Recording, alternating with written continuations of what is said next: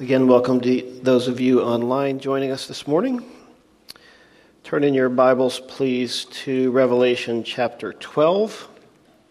We're going to finish the very end of that chapter that we didn't quite finish last week, and then hopefully work our way through chapter 13.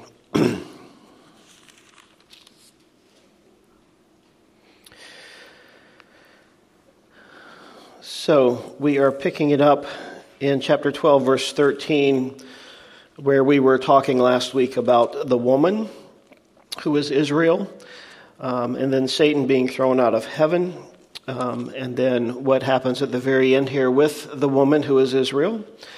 And then in chapter 13, we get into the beast from the sea. So we're going to pick it up reading here. It'll be up on the screen if you like to follow with us. I think we're going to read down to verse 10 of chapter 13. And so let's pick it up there. Revelation chapter 12, beginning in verse 13. Now when the dragon saw that he had been cast to the earth, he persecuted the woman who gave birth to the male child. But the woman was given 2 wings of a great eagle, that she might fly into the wilderness to her place, where she is nourished for a time and times and half a time from the presence of the serpent. So the serpent spewed water out of his mouth like a flood after the woman, that he might cause her to be carried away by the flood. But the earth helped the woman, and the earth opened its mouth and swallowed up the flood which the dragon had spewed out of his mouth. And the dragon was enraged with the woman, and he went to make war with the rest of her offspring, who keep the commandments of God and have the testimony of Jesus Christ. Then I stood on the sand of the sea, and I saw a beast rising up out of the sea, having 7 heads and 10 horns, and on his horns 10 crowns, and on his heads a blasphemous name. Now the beast which I saw was like a leopard. His feet were like the feet of a bear, and his mouth like the mouth of a lion. And the dragon gave him his power, his throne, and great authority. I saw one of his heads as if it had been mortally wounded, and his deadly wound was healed. And all the world marveled and followed the beast. So they worshiped the dragon who gave authority to the beast, and they worshiped the beast, saying, "Who is like the beast? Who is able to make war with him?" And he was given a mouth speaking great things and blasphemies, and he was given authority to continue for 42 months. Then he opened his mouth in blasphemy against God, to blaspheme his name, his tabernacle, and those who dwell in heaven. And it was granted to him to make war with the saints and to overcome them. And authority was given him over every tribe, tongue, and nation. And all who dwell on the earth will worship him, whose names have not been written in the book of life of the Lamb slain from the foundation of the world. If anyone has an ear, let him hear. He who leads into captivity shall go into captivity. He who kills with the sword must be killed with the sword. Here is the patience and the faith of the saints. And let's just keep going. Then I saw another beast coming up out of the earth, and he had 2 horns like a lamb and spoke like a dragon. And he exercises all the authority of the first beast in his presence, and causes the earth and those who dwell in it to worship the first beast, whose deadly wound was healed.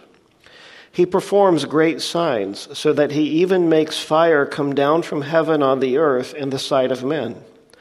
And he deceives those who dwell on the earth by those signs, which he was granted to do in the sight of the beast, telling those who dwell on the earth to make an image to the beast, who was wounded by the sword and lived.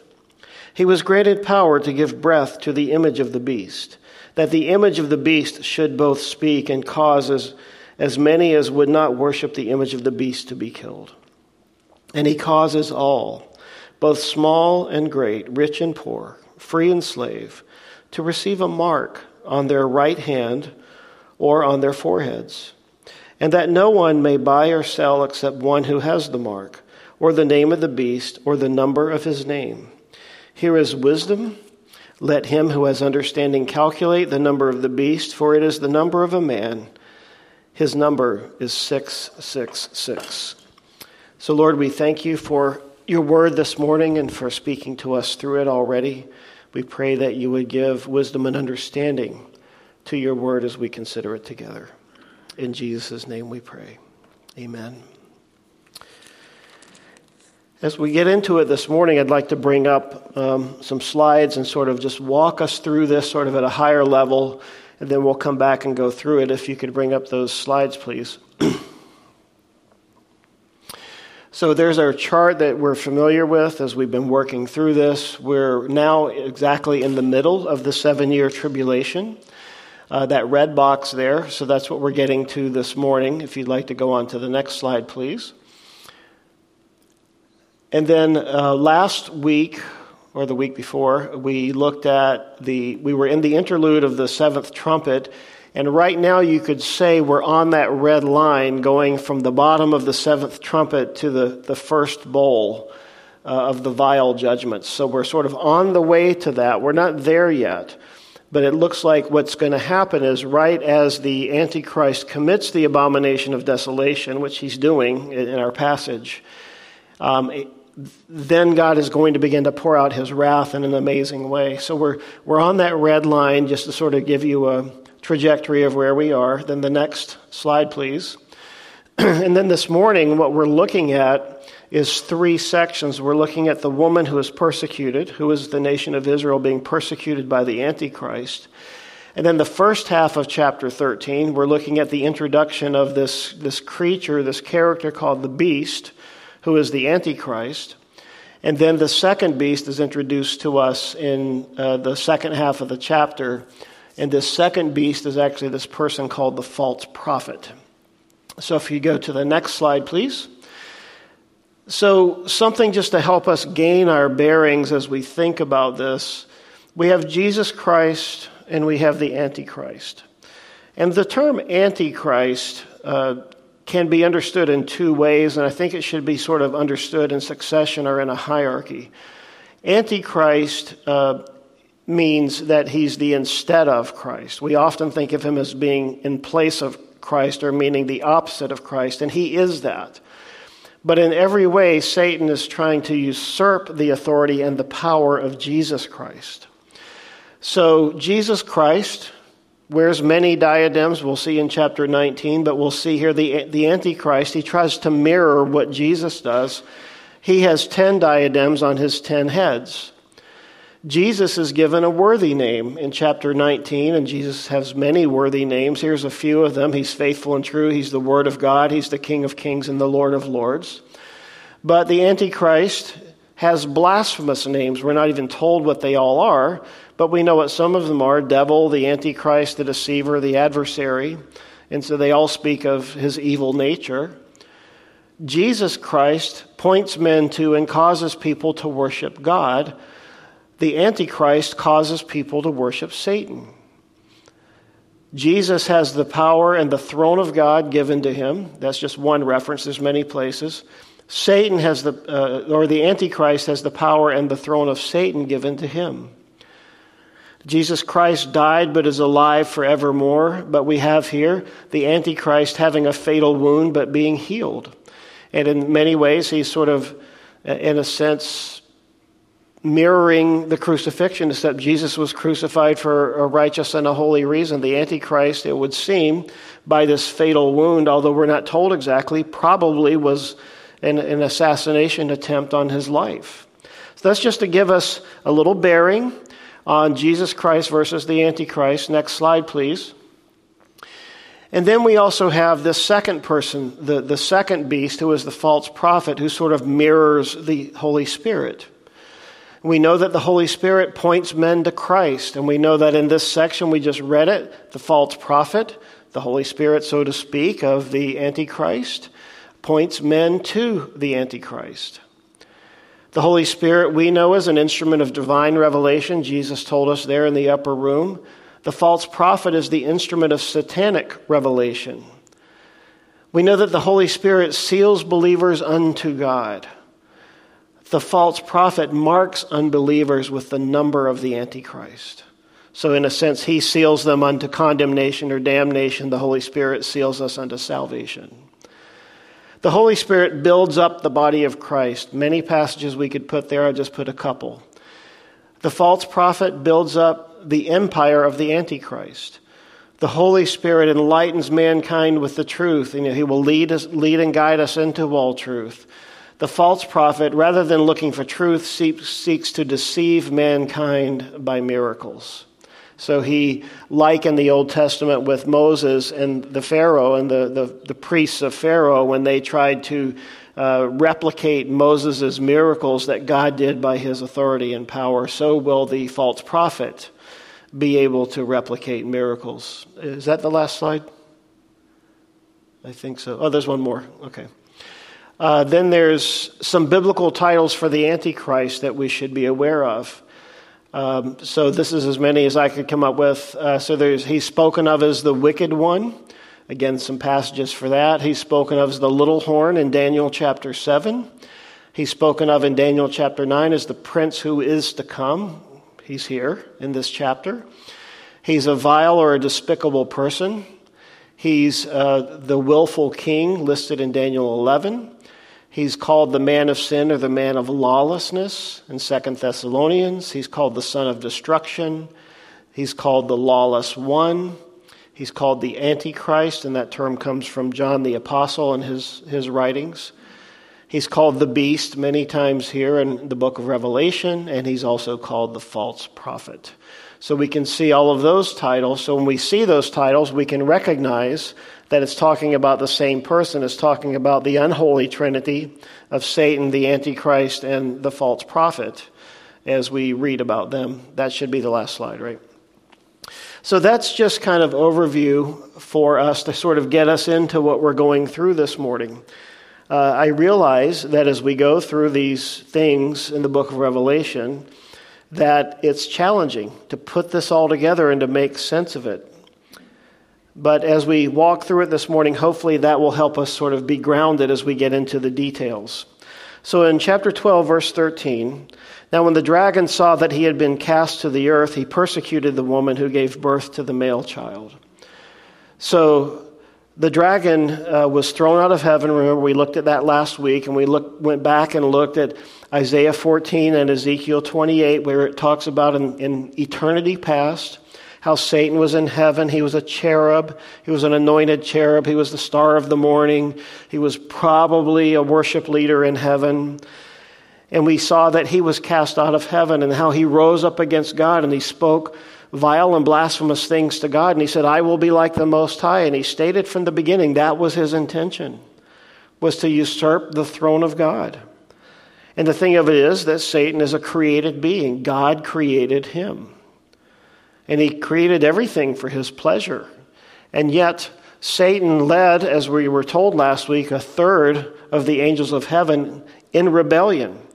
And so God cast him out of heaven. And when he sort of woke up on the earth as he was thrown out of heaven, he began to persecute the woman who gave birth to the male child, which is a reference to Jesus Christ, the Messiah, coming out of the nation of Israel. Now this here, let me just translate it for you. This is anti-Semitism.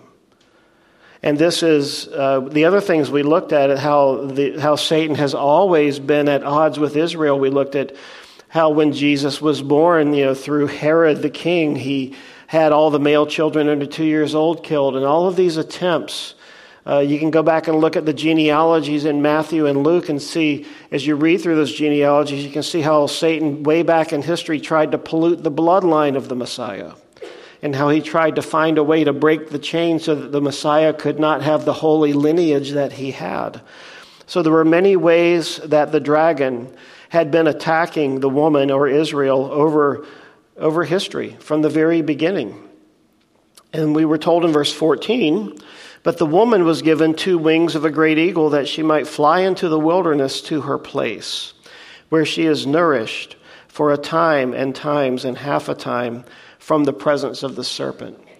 So we have this unique experience now where as all of this is happening, as the Antichrist is sort of rising to power and he's revealing his true colors and he's breaking the peace treaty with Israel that he promised. He's turning now and he's going to attack the very people he made a covenant to protect. And so it seems that God being who he is, who loves his people. And this is why, by the way, we sang that old song this morning about the battle belongs to the Lord for this verse.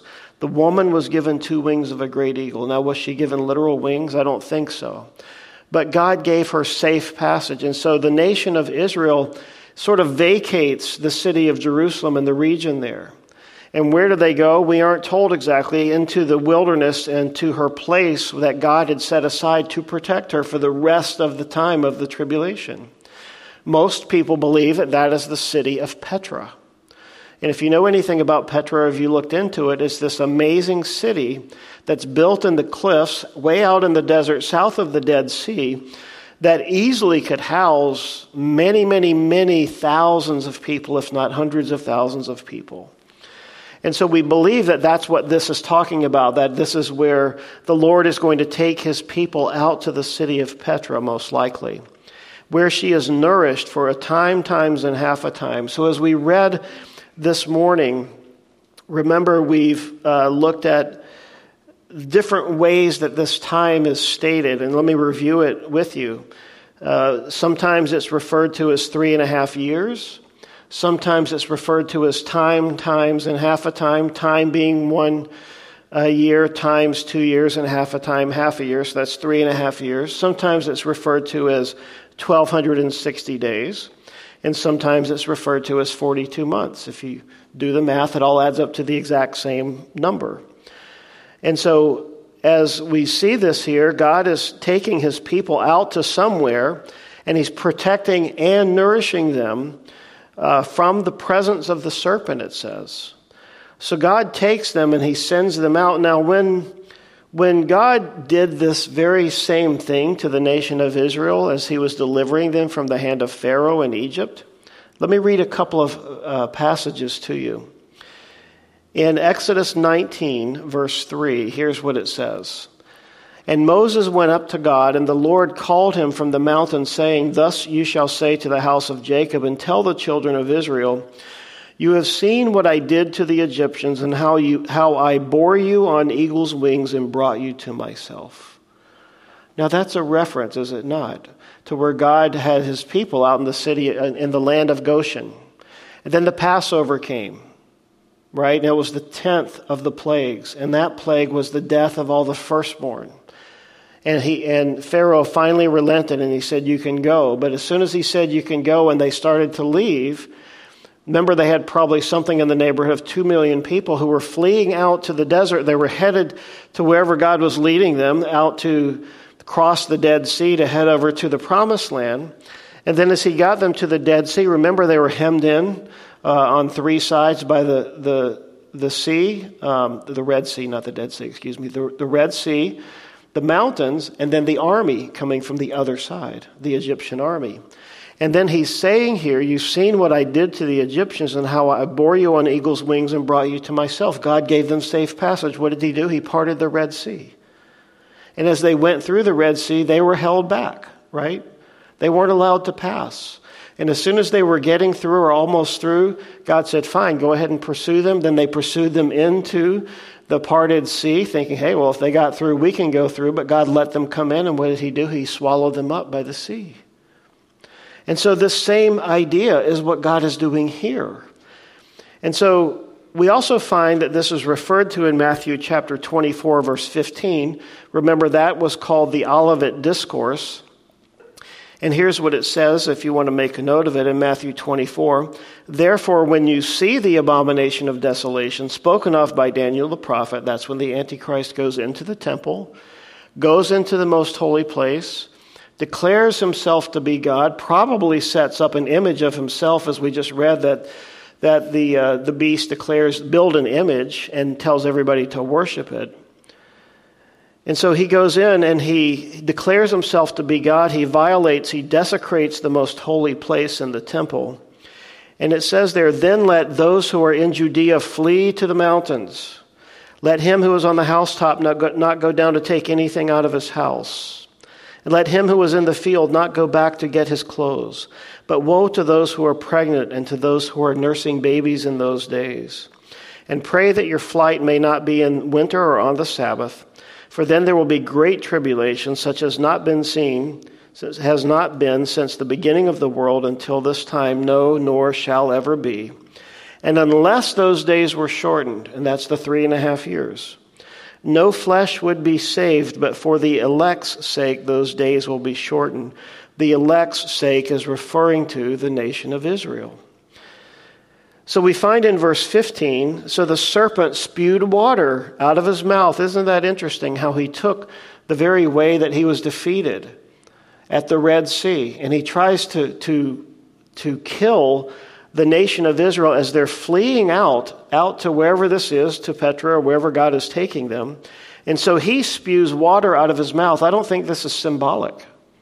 I think this is like special effects from a movie, like when you see a satanic beast and he opens his mouth and all of a sudden this gushing torrent of water comes out after him and he thinks, "I'm just going to wash him away. I'm going to wash him over the cliff and down into a valley, and the weight of the water will crush them and kill them, and they're all going to die." And so the dragon does this, the serpent rather, and out of his mouth a flood came after the woman, that he might cause her to be carried away by the flood. Verse 16, "But the earth helped the woman, and the earth opened its mouth and swallowed up the flood which the dragon had spewed out of his mouth." Isn't that so interesting? He tries to take these things from history and reenact them, but use them for evil rather than for good. And what does God do? He opens up the earth and allows the earth to swallow up this mighty gushing torrent coming out of the serpent's mouth, and he protects his people.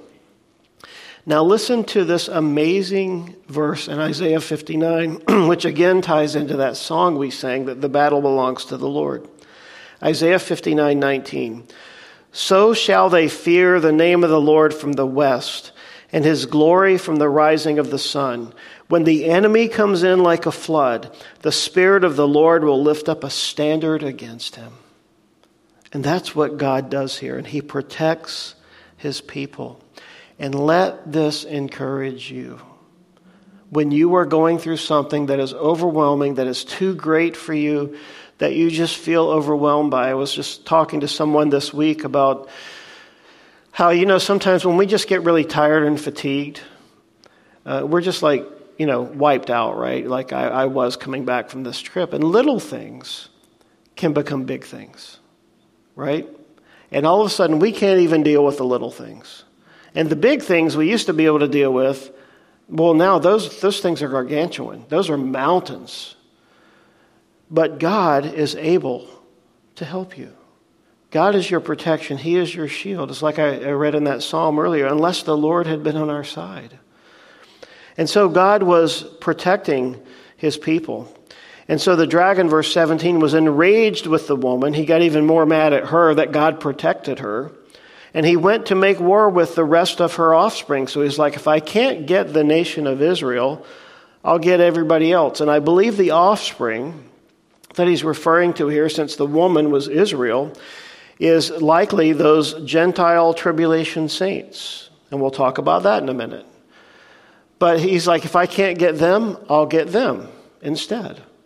And so he's just raging, and he says, he went to make war with the rest of her offspring who keep the commandments of God and have the testimony of Jesus Christ. You see, this points to the fact that during the time of the tribulation, when someone comes to Christ, whether it be Jew or Gentile, we're going to see here in chapter 13 as we move into that it's going to cost them their lives.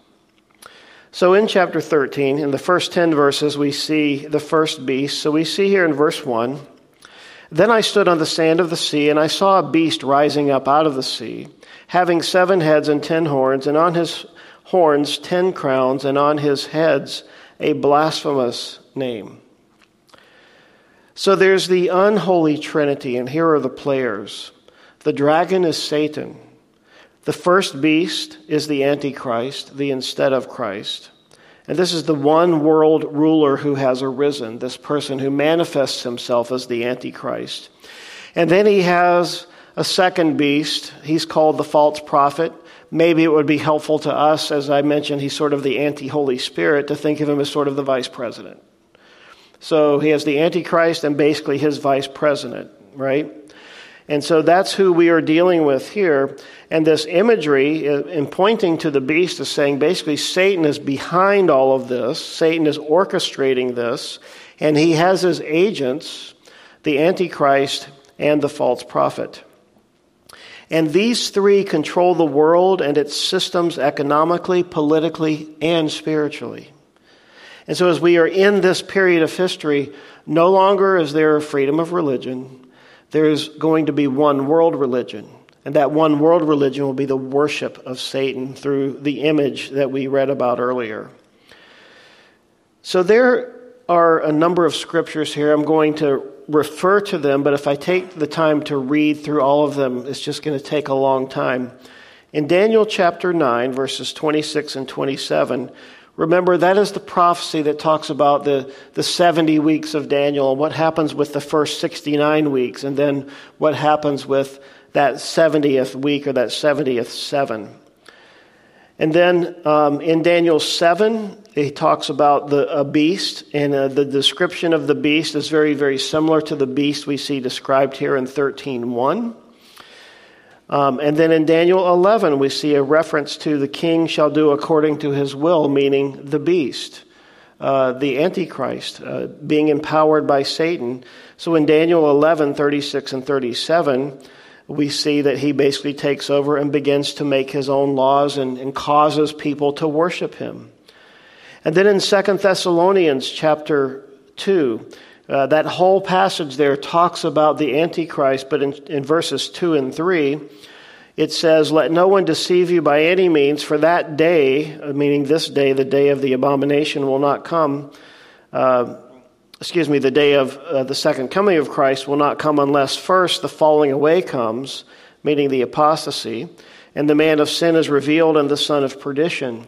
The apostasy talking about those people who profess to be believers, but who were not real believers. And one of the things we'll find out when we get to the time of the rapture of the church and the beginning of the tribulation is that there will be people going into the tribulation, not who are believers, not real believers, true believers are raptured, but there will be many people who professed Christ or who said they believed in Christ, but there was never any reality, there was never any change in their lives.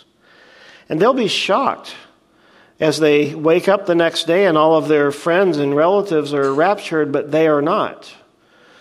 And it's going to be quite an interesting thing to watch. And so there will be people, probably a lot of those people will realize what happened and realize that they didn't know Christ.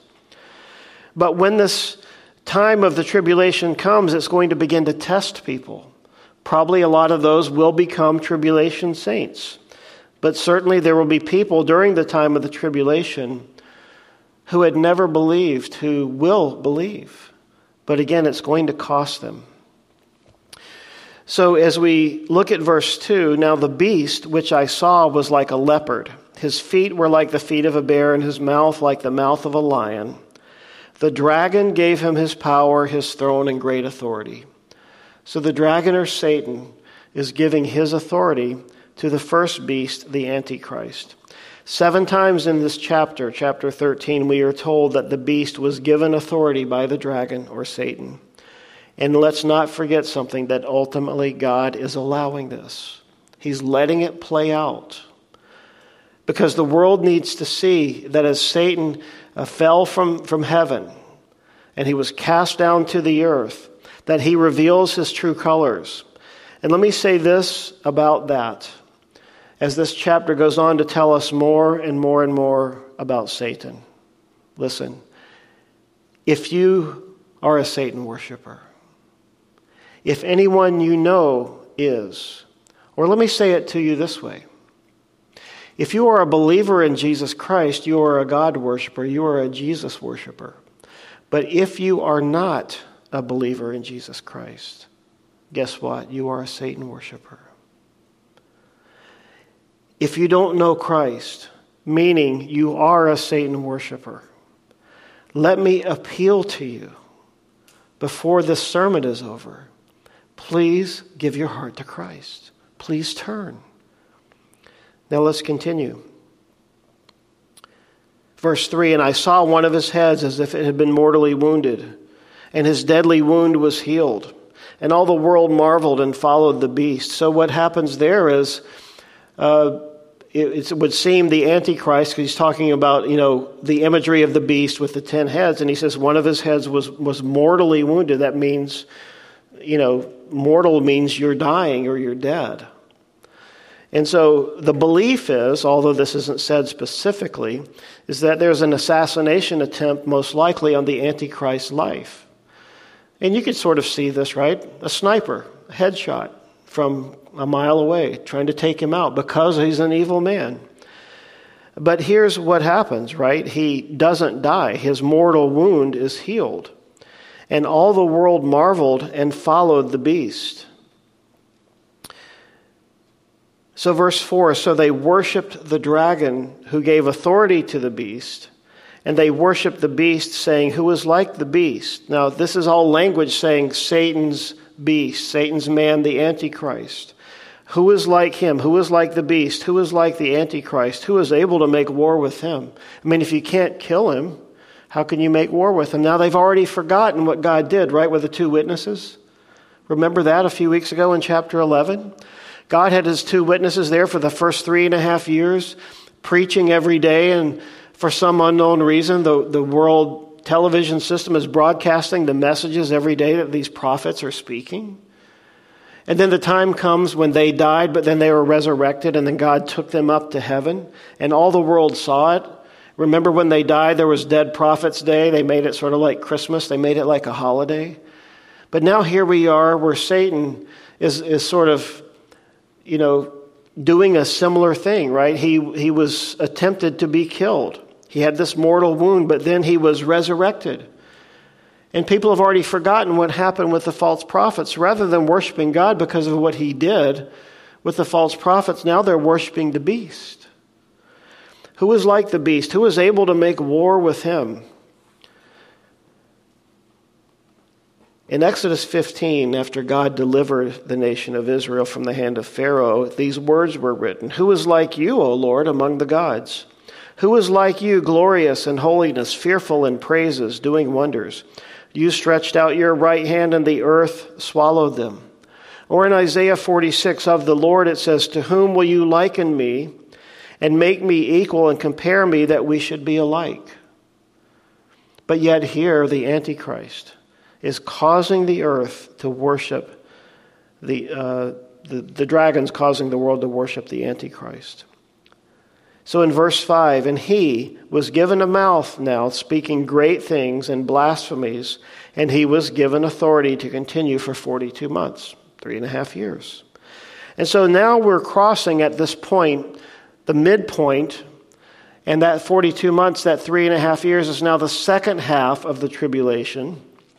And it's what we often term the Great Tribulation. So we refer to the whole 7 years as the tribulation period, but we refer to the second half as the Great Tribulation, because these bowl judgments that we haven't yet gotten to are about to be poured out. Because the Antichrist, as we're going to find out in a moment, has gone and declared himself to be God. And we find out in Daniel chapter 7, right, as this refers to this very thing. Remember, we talked about this, that the Old Testament plays such a strong role in this. Daniel 7. Daniel says, I watched then because the sound of the pompous words which the horn was speaking, remember the little horn, and I watched till the beast was slain, and its body destroyed and given to the burning flame. And the 10 horns that were on its head, and the other horn which came up before the 3 fell, namely that horn which had eyes and a mouth which spoke pompous words, whose appearance was greater than his fellows. So this is Daniel describing this same situation from many, many, many hundreds of years ago prior to this, saying what's going to happen. That this beast, this one head, the one head that was mortally wounded, that really is the appearance of the Antichrist.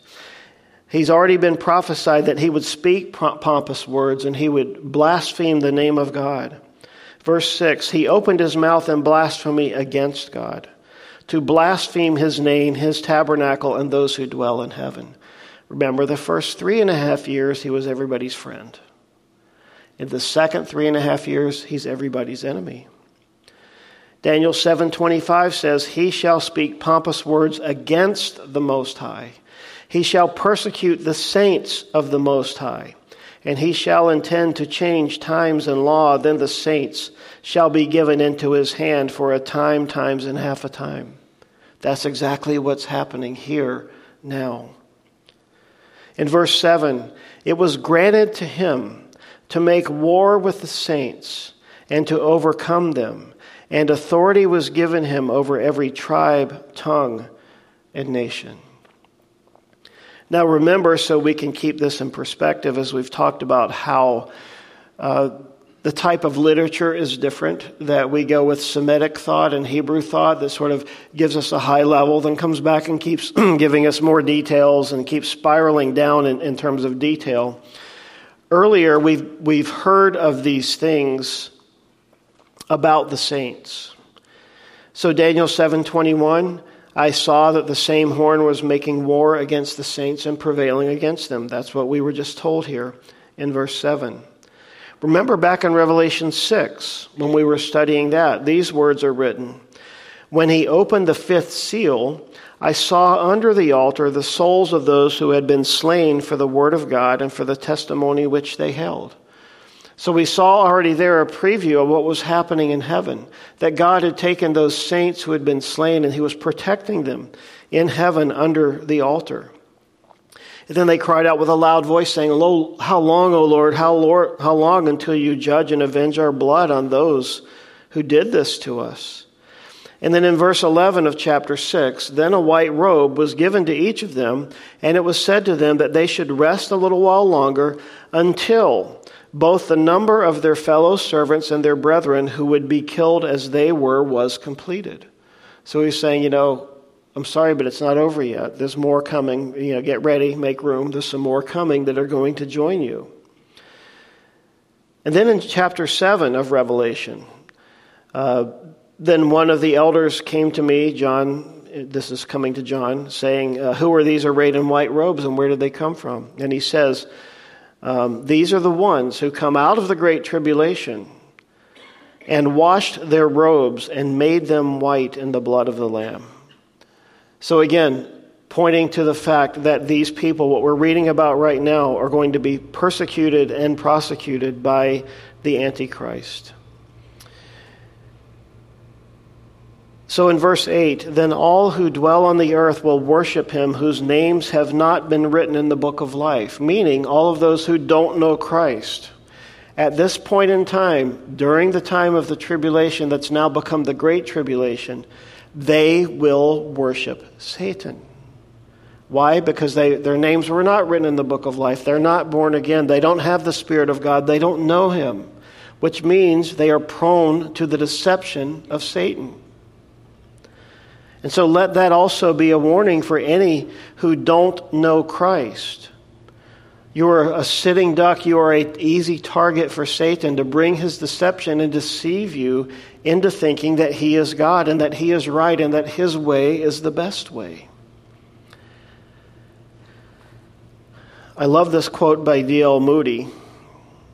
Again, talking about this, those whose names have not been written in the book of life of the Lamb slain from before the foundation of the world. D.L. Moody said, "I'm glad God chose me beforehand because he surely would not have chosen me afterward." It's sort of like that idea, if you got to know me, you wouldn't like me, kind of a thing. But all throughout the scriptures, I just, part of my study, right, I went and I looked, and all the times this book of life is spoken of. And there's so many opportunities throughout the Bible that we are given for our names to be written in the book of life. And the foundation of the world goes way back to the beginning of time, to Genesis chapter 1, verse 1, as God began to speak the worlds into existence. And then we find this verse, this familiar verse in verse 9, "If anyone has an ear, let him hear." Now we heard that when Jesus spoke parables in the Gospels. We heard that when Jesus talked to people and told them stories. We heard it in the 7 letters to the 7 churches. In fact, it's interesting if you read the Gospels and you kind of read them with, if I see that, if anyone has an ear, you'd be surprised how much it actually occurs. One commentator said that this phrase, this verse, if anyone has an ear, let him hear, should be a warning to everyone to accept the light of God's word when it is available. The consequences of rejecting light is to have light removed. Another one said, in every age, God speaks to those who will hear, which is a concept mentioned frequently in the Gospels. So again, if there's anyone today here who has not yet responded to the gospel, to the call of the Holy Spirit to follow Jesus, please do so today while it is still called today. Verse 10. He who leads into captivity shall go into captivity. He who kills with the sword must be killed with the sword. Here is the patience and the faith of the saints. In other words, this persecution and this prosecution, which is unholy, by the beast, by the Antichrist, and ultimately by the false prophet, is something that God will use to judge them. And God has said again throughout the Bible, especially the Old Testament, that when people are evil and do evil things to people, that God will often take that very thing that they did and turn it against them as judgment. But here he said, here is the patience and the faith of the saints, realizing that, as the Lord said, vengeance is mine, thus saith the Lord. You see, we aren't called to avenge the wrongs that are done against us as believers in Christ. That belongs in God's hand. And then we move into verse 11 here, the second beast, the false prophet. Then I saw, verse 11, another beast coming up out of the earth, and he had two horns like a lamb and spoke like a dragon. So you can see he's a bit lesser than the Antichrist. So he was like a lamb and he spoke like a dragon. He's directly inspired and speaking from the empowerment of Satan. He's a deceiver, transforming himself into something that he is not. He is insidious, evil, and demonic. Yet, Paul tells us to watch out for this in 2 Corinthians 11, where he says, for such are false prophets, deceitful workers, transforming themselves into apostles of Christ. And no wonder, for Satan himself transforms himself into an angel of light. Therefore, it is no great thing if his ministers, that's who we have here, the Antichrist and the false prophet, also transform themselves into ministers of righteousness, whose end will be according to their works. So understand it this way. The dragon is the anti-father, the beast rising from the sea is the Antichrist, and the beast rising from the land is the anti-Holy Spirit. And that's what we looked at earlier in that chart as we started the study today.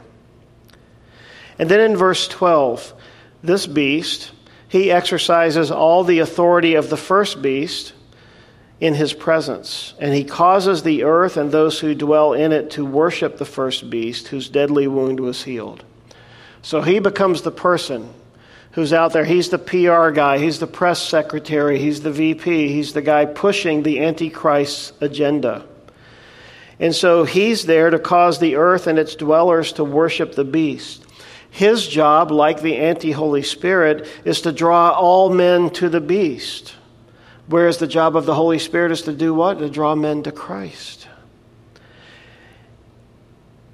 You see, the Holy Spirit wants to draw men to Jesus. The Holy Spirit wants to convict the world concerning sin and righteousness and judgment. The Holy Spirit wants to remind us of the work of Jesus. The Holy Spirit is always pointing us to Jesus. And this anti-Holy Spirit, this beast, this false prophet is doing all of those things on behalf of the beast. Not pointing people to Jesus, but pointing people ultimately to Satan. And he performs great signs, so that he even makes fire come down from heaven on earth in the sight of men. So he's that false prophet. He acts like Elijah. He acts like the prophets who called down fire, or the prophets who did great things in the name of God, except he does them in the name of his God, who is Satan. And in verse 14, and he deceives those who dwell on the earth. by those signs which he was granted to do. So again, he's empowered by the power of Satan. In the sight of the beast, telling those who dwell on the earth to do what? To make an image, to make an idol. Now remember, you're told in the Bible we don't make idols to anyone. And he's telling everybody on the earth to make an image to the beast who was wounded by the sword and lived. Now, if he's telling everybody that makes you wonder about enforcement. Will they come and inspect your home to see, did you make the idol? Or did you buy the idol? Do you have one in your home? Are you worshiping the beast? Signs and wonders will be counterfeited by this false prophet, just like Pharaoh's false prophets did. Both Jesus and Paul warned that in the end there would be false prophets. And this is leading up to the time of the tribulation. Once we get into the tribulation, there will be the false prophet who will be those warnings on steroids. And he will do all of those things. Jesus said in Matthew 24 again, false Christs and false prophets will arise, showing great signs and wonders to deceive, if possible, even the elect. His desire is not just to deceive those who are already deceived, but to deceive those who are the elect of God, who are Israelis who have believed in Jesus, or even the tribulation saints. And he says, see, I've told you beforehand. In other words, I've warned you. And then as you read through 2 Thessalonians chapter 2 again, you see this again. God will allow a strong delusion to come through the Antichrist. In Deuteronomy 13, you find the accounting of the Old Testament with the false prophets there of Pharaoh, how they came in. And then he warns against false prophets in general. And then in verse 15 it says, he was granted power to give breath to the image of the beast, that the image of the beast should both speak and cause as many as would not worship the image of the beast to be killed. So think about this picture for a minute. He tells everybody on the earth, all of the earth dwellers at that time, you must build an image to the beast. And then he's going to give animation to the image. So it's as if, this is the picture I believe he's given us, that everyone who has an image of the beast in their home, that image is going to begin to speak to them. Talk about freaking you out, right? He's going to give breath to the image of the beast. Not just, I believe there will probably be, sort of like in Daniel, remember, Nebuchadnezzar built his big image and all of that. Imagine if that started speaking. But if your image in your home begins to speak to you, again, that sort of emulates the Holy Spirit, right? And he begins to exercise power and control and ability to enforce and to execute. And he implements or institutes the death penalty for refusing to worship the image. So the Antichrist, through the work of the false prophet, now begins to enforce, you must worship me. And in verse 16, he causes all, both small and great, rich and poor, free and slave, to receive a mark on their right hand or on their foreheads. So here's the picture. You worship the beast, you get a mark. And that no one may buy or sell except one who has the mark or the name of the beast or the number of his name. So during this period of time, there will be a literal mark on the right hand or on the forehead of people. We aren't told exactly how that will play out, but from where we sit today in human history, it's not very hard to imagine this, is it? It could easily be a tattoo. It could easily be some kind of technological implant. And we know today we already have these phones where you can pay with your phone. You have an e-wallet on your phone, regardless of which person's phone you or company's phone you have.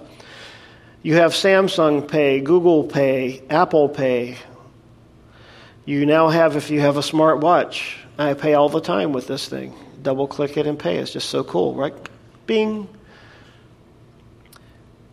But now we have this new thing called Bitcoin tokens that's coming about. If anyone's following what's happening with world currency, it's very quietly going on behind the scenes. If you're following any of this in the news, not on the mainstream media, but it is happening.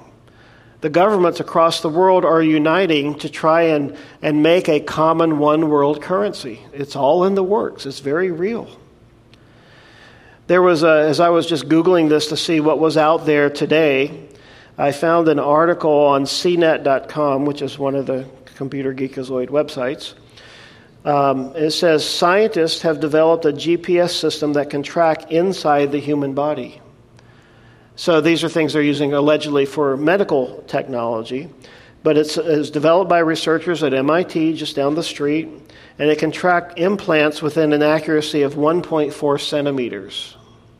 So these implants are used in the human body to ferret out disease and to give them insight on the accuracy of treatments that are being given to people.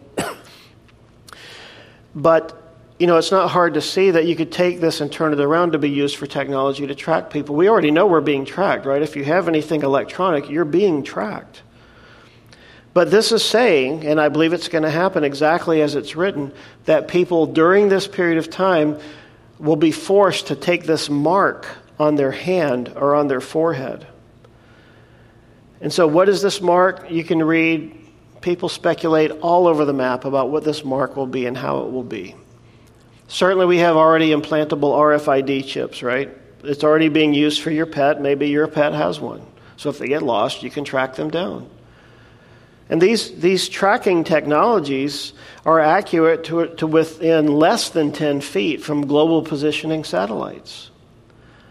So that's just today. What's it going to be like when this actually happens? How much more advanced could it be at that point in time? So we could speculate about all of that and muse upon it. I don't think it's fruitful except to know that it will happen. And when we get to verse 18, boy, has this one ever generated a lot of discussion. Here is wisdom. Let him who has understanding calculate the number of the beast, for it is the number of a man. His number is 666.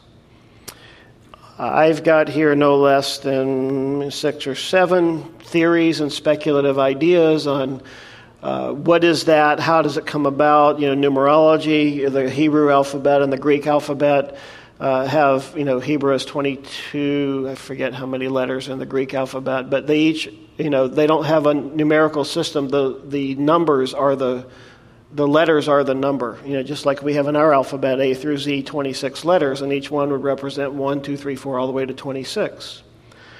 And so people have come up with a speculation of how many people's names throughout history have added up to 666 if you take the letters and you add them up. And so people have had a lot of fun with that, I suppose.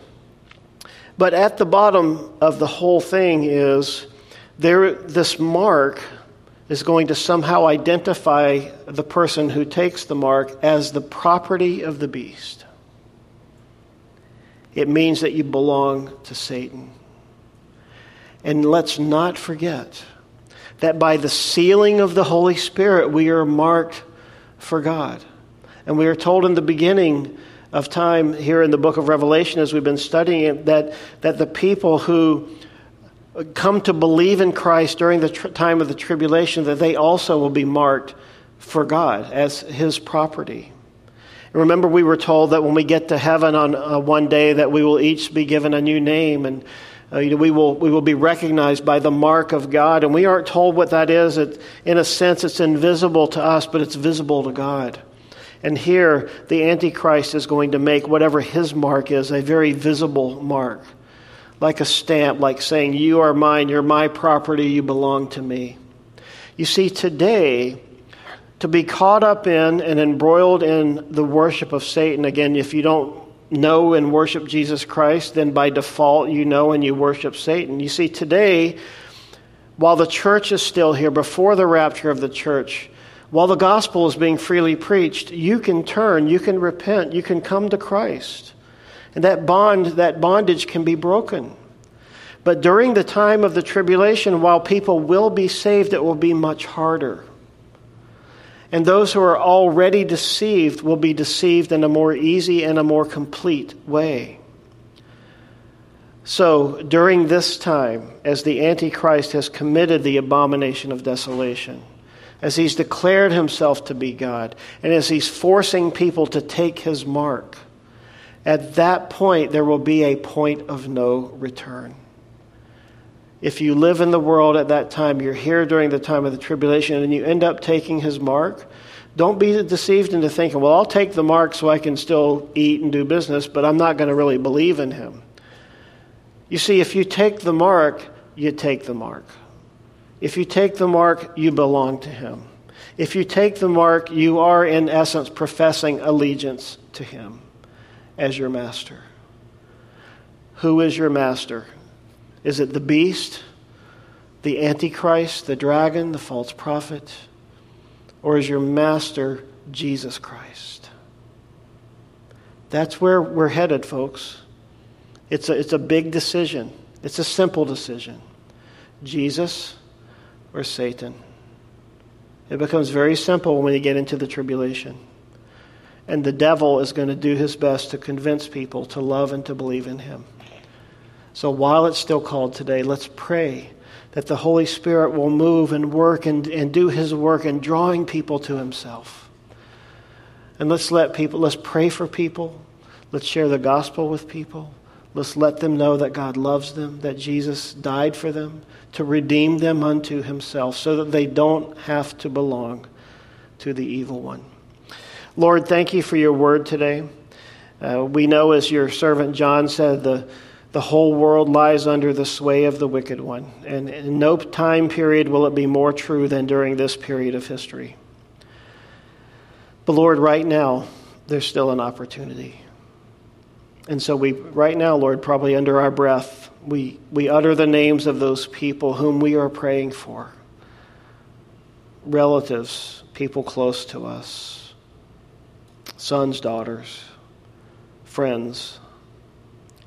Lord, because we want to see them at the throne of grace. We want to see them in heaven. In chapters 4 and 5 of Revelation, around your throne worshiping with us.